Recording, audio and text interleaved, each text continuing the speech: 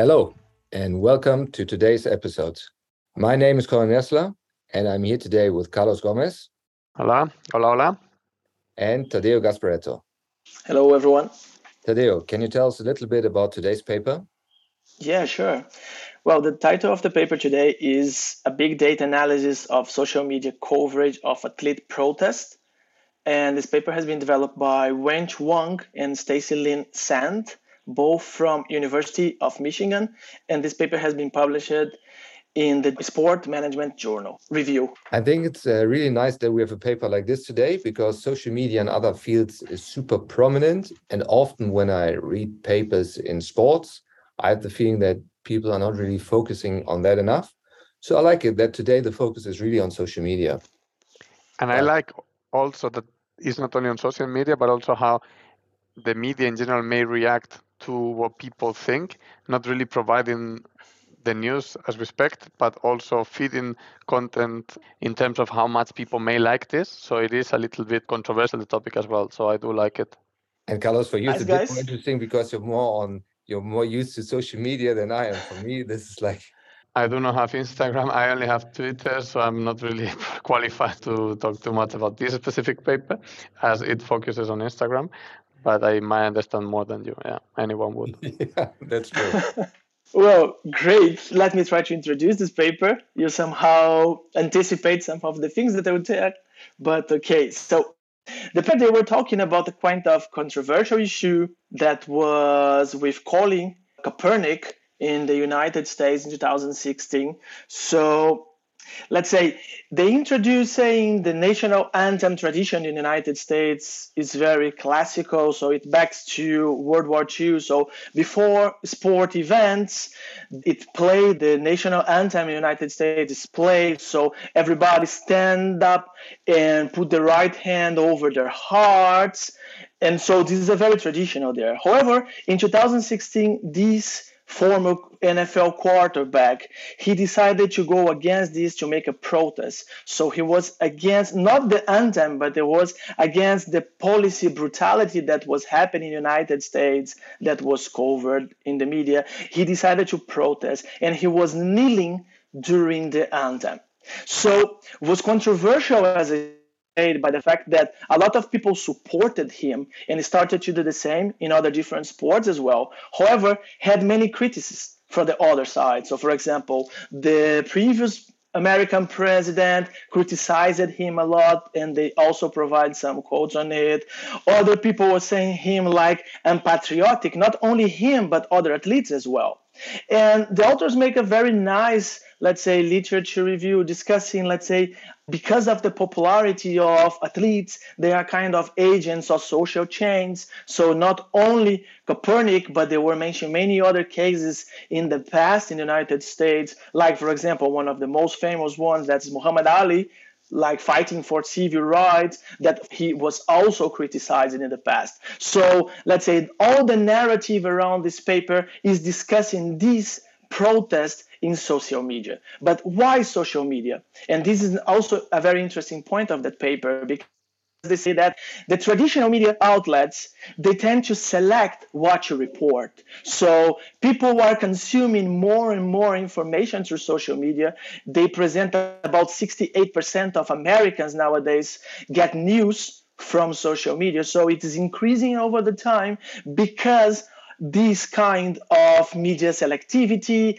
they provide some sensational claims, and sometimes they do not document something that's not very interesting for each particular outlet. So they use the social media in the way that is a freely opportunity for anyone to talk, to share their views, their sentiments, and so on. So they use this idea saying that, yeah, this is important to the sports related content be covered by social media, to be more analyzed over the literature, because previous research were just talking basically of likes, shares, followers, and so on. And this relationship between the media coverage and the user's behavior is a great line for research. So with all these elements, this paper has been developed. So I don't know, I guess it's Carlos, right, or Cornel, who are going to talk about the methods today? For me, that was nice reading about the method because it seems rather difficult what they do in their paper. but they explain it in a nice way. So they take data from Instagram for 2 years, and they have a good explanation why they choose Instagram. The first one is that they say, okay, many people use Instagram, but the second one, from a researcher's point of view, is also good. They say the data is pretty good from Instagram. So 2 strong reasons. And then they focus on 30 accounts on Instagram. And those are newspapers, magazine and blogs, or something else. So very similar to that. And for those 30 news outlets, they gather all the Instagram posts for a period of time from 2016 to the last matches of the 2018 NFL season. And what is nice is if you look at the amount of data that they have almost 20 million comments for 96,000 posts, and they categorize them. So all the comments using a machine learning algorithm. It's really nice how they do it. They train the algorithm first, tell the algorithm what to look out for 10% of the data, and then the algorithm does the rest for 90% of the data. So what they do is they classify the data into different categories. So suppose you have a comment on what was happening in the NFL with Colin Kaepernick, then they connect it to 1 out of 6 different categories. So news reports of protest, reaction to protest, connected to President Trump, NFL, politics, and other protest-related topics. So I think it's really straightforward how they categorize the data. But in the next step, I like that they have 3 different research questions, basically, or they split their analysis into 3 different parts.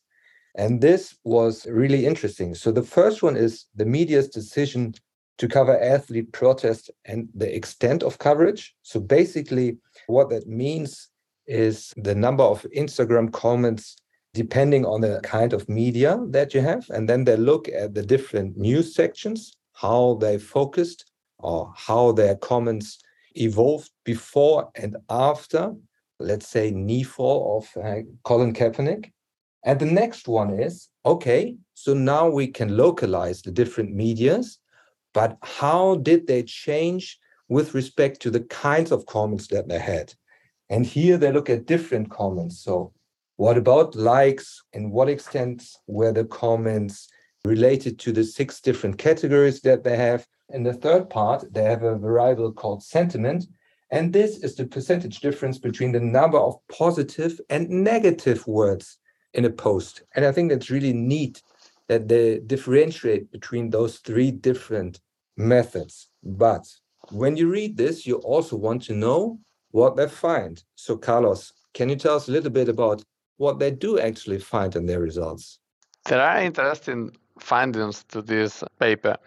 As you already explained, they're trying to answer different questions or try to understand the coverage of media from different perspectives, let's say, and the influence of different factors. And for me, there are 2 big results in this paper. The first key result is that this media that uses Instagram may adapt the content depending on the level of interest of the users. And this is rather consistent across all their models.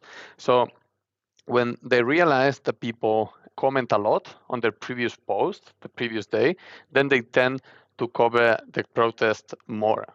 And this is especially true before this particular date, the 22nd of September, that if I'm not mistaken is when Mr. Donald Trump made these comments.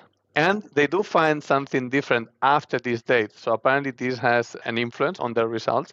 Perhaps another way to look at this would be with regression discontinuity design, would also give similar insights. Because the second key result for me is this big difference before and after the statement in this specific date.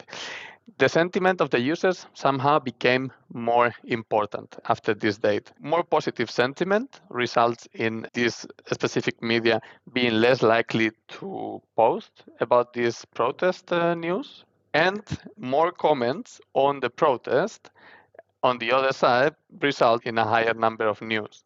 So it is true that indeed media reacts differently and that the content is adapted depending on these different factors. Both have an influence. The interest of users, their comments, their likes, it has an influence, but it's different before and after this specific date when the sentiment, these positive reactions or negative reactions towards the protest may seem to also influence the number of news. So it is interesting and it has practical implications that media outlets are supposed to just present news, but it might indeed be the case that they are adapting a little bit, at least the intensity to which they cover this news. And Carlos, do you think they might have found different results if they would have looked at, let's say, Twitter or other social media outlets? Perhaps this is the other implication. I'm not sure because I'm not an expert in media or social media. I don't know how much different it is the strategy for these media outlets when they publish their regular magazine or newspapers in print or when they use their social media channels, Instagram, Twitter. I don't know if they have different strategies for the extent of coverage of a specific topic. I really don't know, but it could be. It could totally be. Okay. I agree with Carlos that I'm also not an expert on these issues, but I mean, there are some marketing research saying that users have a different use based on each platform. So it would be really interesting to see, well, let's say, the sentiment of the people across different social networks. At the same time, would be very interesting to see later on, for example, the sentiment of different populational sectors, not only the overall data, but also separated by gender, social situation, and so on, that it could drive even more valuable results from it. But I think even though, I totally agree with what you just said, it's interesting to look at other social media channels, and for sure it would be informative. But I just read the method section, and that also clarifies how difficult it is to get this data into a reliable format. So for us now to discuss this paper, it's super easy to say, yes, it would be nice to have Twitter data or other kinds of data. But in general, it is really difficult to get more data. And here in the method section, you could also see how difficult it is to get it into the right format. So I have to give them credit for that. Absolutely. Indeed. And it is a great paper, and I'm sure there will be more research coming up targeting this same area. Cornel, Tadeo, thank you very much. This is everything for today's podcast. Thank you for listening to the Weekly Sports Piece. Stay tuned